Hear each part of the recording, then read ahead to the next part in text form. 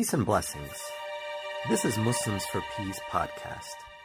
You have tuned into Muslims for Peace podcast. Please subscribe to our channel. It is truly a miracle when you examine the Prophet's life within such a short period of time, in a period of 23 years, how this man transformed that society and left an everlasting impact on humanity. This great man, however, the greatest man God has ever created, historically has been oppressed until this very day. By who? Who are the ones who have most oppressed the Prophet? Is it the non-Muslims? Is it the Christians, the Jews, the Hindus, the Burmese? Who is it? The Muslims. The Muslims are the most people who have committed acts of injustice against the name of the Holy Prophet ﷺ. And this is not something recent that we see in our modern time. This existed right after the Prophet, even in his own life, yes, but especially after his life. Those rulers who came after the Prophet, especially the Umayyad dynasty.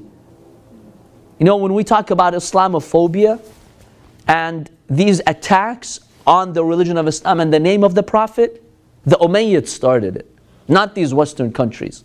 Long before there was a West and there was Western civilization, it was so-called Muslims who defamed the Prophet, who had a problem with the name of Muhammad. Muawiyah, Yazid, his son, they had a problem with the name of the Prophet. They did not even believe in the message of the Prophet. You know, Yazid, in that incident where he was in the presence of Lady Zainab salamullahi alayha, what did he read? What did he say? When he was seeing the head of Imam al-Hussein alayhi salam, and he was striking it, you know, with a stick. What did he say? He revealed the true intentions of the Bani Umayyah.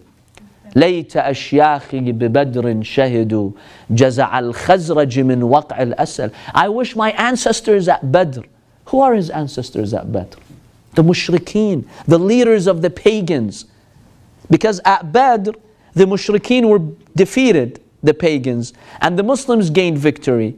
So he's like, I wish my ancestors who got defeated at Badr, the battle of Badr during the Prophet's time, I wish they were here today to see how I took revenge from the family of the Prophet. This is a man who has respect for the Prophet, who says these lines. And then what does he say? لَعِبَتْ هَاشِمُ بِالْمُلْكِ فَلَا خَبَرٌ جَاء وَلَا وَحْيٌ نَزَلْ. Hashim is the grandfather of the Prophet. Bani Hashim is the family of the Prophet. It's like the family of the Prophet, they played around. They wanted kingdom and power. فَلَا خَبَرٌ جَاء وَلَا وَحْيٌ نَزَلْ. There was no revelation, it's all a game. Who's saying this? Yazid, son of Muawiyah, who at the time, in the eyes of many simple Muslims, he was the Khalifa of the Prophet. So we see there was an active effort after the Prophet ﷺ to defame him. And when we examine the biography of the Prophet, we have to be aware of this tragic event that happened after the Prophet. Until today, in our Muslim books, from other schools of thought, we see traces of that defamation. Look at our hadith books from other schools of thought. Books like Bukhari even, yes, which is considered the most authentic source for other schools of thought. You'd be shocked at what you would find in some of these books of history, books of seerah, books of biography, books of hadith. You know, they start when the Prophet was young and they tell you the story how his heart was taken out by a devil. He was possessed. Sometimes he would have his wife Aisha ride on his back so she can go and see a game, a match. This is the greatest messenger of God. Imagine him coming out, carrying his wife, you know, on his back, carrying her like a baby, and she's watching a match. Who does this? These were efforts to defame the Prophet. You have hadiths, you know, in these hadith books that say the Prophet would stand in a public area and he would, God forbid, urinate. This is not the Prophet that we follow. But this is what Bani Umayyah did to defame the Prophet.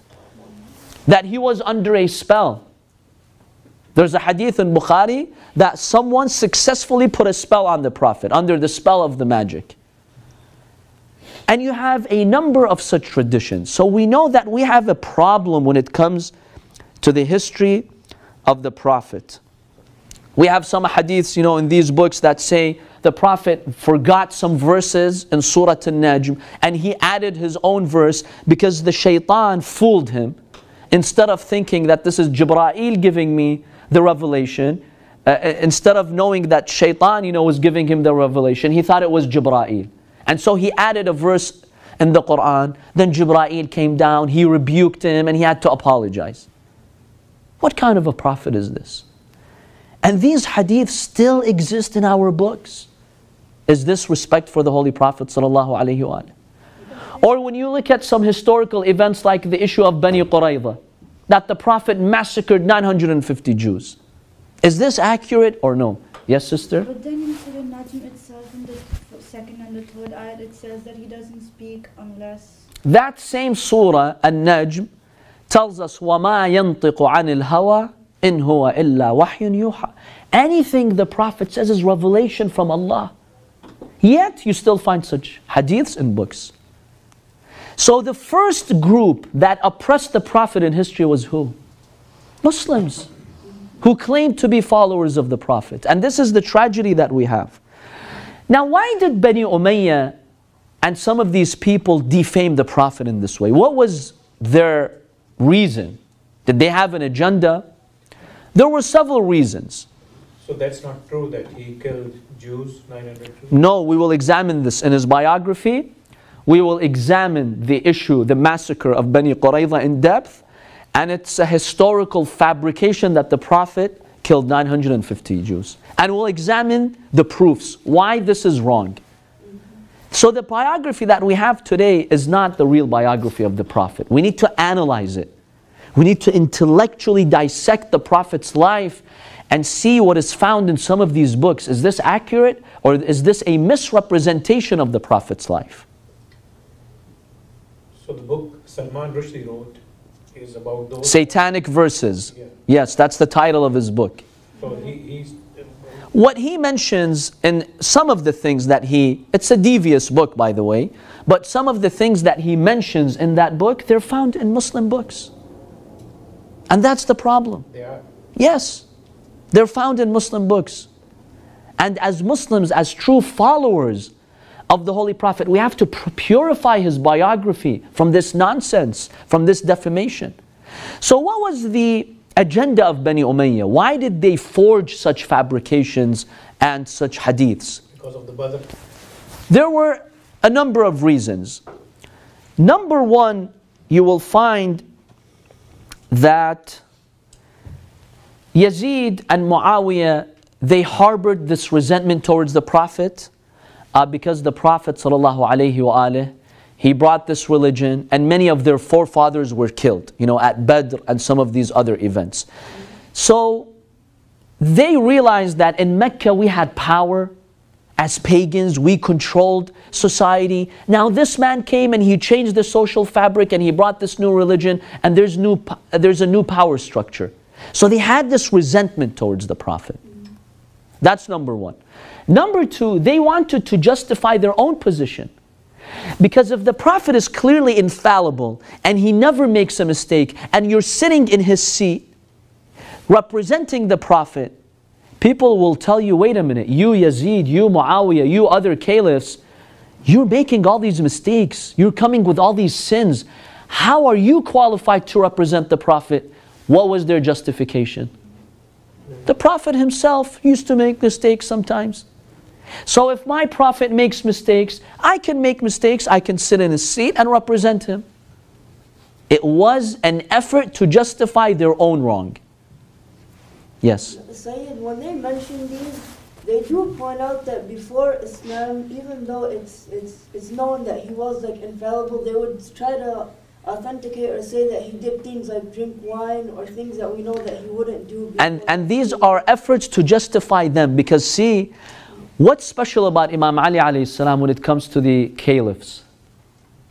He was the one. Imam Ali was the only one. From day one, he never committed any vice. All the others were pagans, they worshipped the idols, they would drink, they would do all these vices. So when you would tell them that, they're like, well, the Prophet, the same thing, before his ba'tha, before he became officially a messenger, he would do these things. See, it's all an effort to justify their wrong and to make themselves qualified. They're like, if the Prophet whom God chose had such a history, we can have a similar history. So it was really an effort to justify their own wrong. The Bani Umayyah, one reason why they forged these, fake hadiths about the Prophet, and they would pay some companions to forge them, is to justify their own position. Abu Hurairah, for example, he was definitely employed by the governments of his time to fabricate some hadiths. Another reason that we find here, and this is a very important reason, and this is a common theme when it comes to all of our sciences, science of hadith, science of Islamic law. After the Holy Prophet ﷺ, those who came to power, they imposed a ban on the recording of the hadith for about 100 years. Until the time of Umar ibn Abdul Aziz, there was a ban on recording the hadith. No one was allowed to record the hadith. In fact, they would punish the one who would write the hadith and document it. The first and second caliphs after the Prophet, according to Sunni sources, they gathered the hadith of the Prophet and they burned it. Why? For what purpose? Their excuse, their justification was that we don't want people to be busy with hadith and forget the Quran and confuse the two. Let people focus on the Quran, so let's prevent and prohibit the people from recording the hadith. That was their excuse. Now for 100 years you had a gap. Nothing was really being recorded except some personal, individual, minor efforts. Now those people who came later to document the Prophet's life, to write his biography, they had no sources. They could only depend on what? On oral transmissions. The first book of seerah that we have by Ibn Ishaq, we'll discuss that shortly, came about 80 years after the Prophet. 80 years. The first books of seerah really came about 80 years after the Prophet. What happened in these 80 years? They had no concrete hadiths to refer to, historical evidence. You would go and just ask people, the progeny of the Sahaba, the children of the Sahaba. What did you hear from your parents? It was all orally transmitted. And that opened the door for all these fabrications, because when you don't have something documented on paper, you could easily change it, give it a different version, right? With oral transmission, you have a lot of changes. Have you ever heard of Chinese whispers? Mm-hmm. Right? Or they call it the game of telephone here. In one room, even if you don't want to just play, you really want to be accurate. And this happens to you. You say something to your friend says it to someone else. When it comes back to you, you're like, oh my God, you guys changed what I said to you. That's not what I said. Well, imagine in 80 years, you're relying on oral transmission. How many changes happened to that? And this created a challenge for those who tried to write the biography of the Prophet. Because you didn't have anything that was written or documented. So these were some reasons why until today we have fabrications in the life of the Prophet and the biography of the Prophet. Bani Umayyah and their evil agenda. And number two, you had a gap. With this ban on the hadith, which lasted for a century. After a century was this ban lifted, and the people finally were able to write the hadiths. But after a century, imagine how much you lost, how many details you lost. So that tells us that those early works on biography, there's automatically an issue with them. We can't take them, at face value and accept everything in them. We have to examine them, analyze them. Yes, sister. So when we talk about Bani Umayyah, is it that, what I have heard is that Bani Hashim and Bani Umayyah were neck to neck and there was a historical rivalry between them, yes. Rivalry. So was that one of the reasons too? Yes, absolutely. In Arabian society, the Bani Umayyah and Bani Hashim, they were cousins. And there's a long story to it, how the rivalry started. But the Bani Hashim were always just and upright.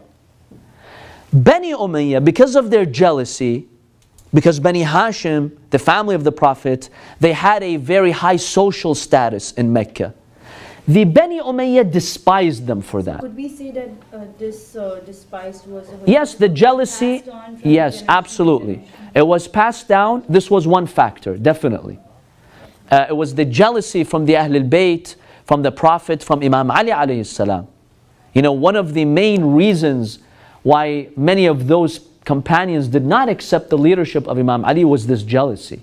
So yes, it was passed down from generation to another, and then you had these different factors that we also mentioned. So we see that we have these challenges when it came to the life of the Prophet and the biography. At the same time, during these decades, that 100 years, you had the influence of other religions. For example, you had the Jewish influence, Ka'b al-Ahbar. Ka'b al-Ahbar was originally a Jewish man who had a lot of, knowledge of the Bible, of the Old Testament, and he would spread his own hadiths, his own stories. And interestingly, while the average Muslim was banned from recording and discussing the hadith, Ka'b al-Ahbar had his freedom. Especially the second Khalifa, he gave him so much freedom to, spread his stories and to spread his ideas in Muslim society. This had a very negative impact on how Muslims came to see the Holy Prophet ﷺ. Abdullah ibn Salam was another man of Jewish origins who would spread hadiths that would actually defame the prophets of God, and including the Holy Prophet Muhammad ﷺ. And you find these hadiths until today, you find them in our books. Sayyidina, could you repeat the names, please? Ka'b al-Ahbar and Abdullah ibn Salam are just two examples. They were given the freedom to disseminate their views and spread their teachings. Thank you. So when you ban the hadith, and these people have their freedom, and Bani Umayyah are working on their own agenda, what do you expect really? Do you expect such a pure seerah and biography of the Holy Prophet ﷺ? And hence, honestly, until this very day, we don't have an accurate biography of the Prophet. We don't. Something that is so comprehensive and accurate that we can fully trust, we don't have because of these circumstances.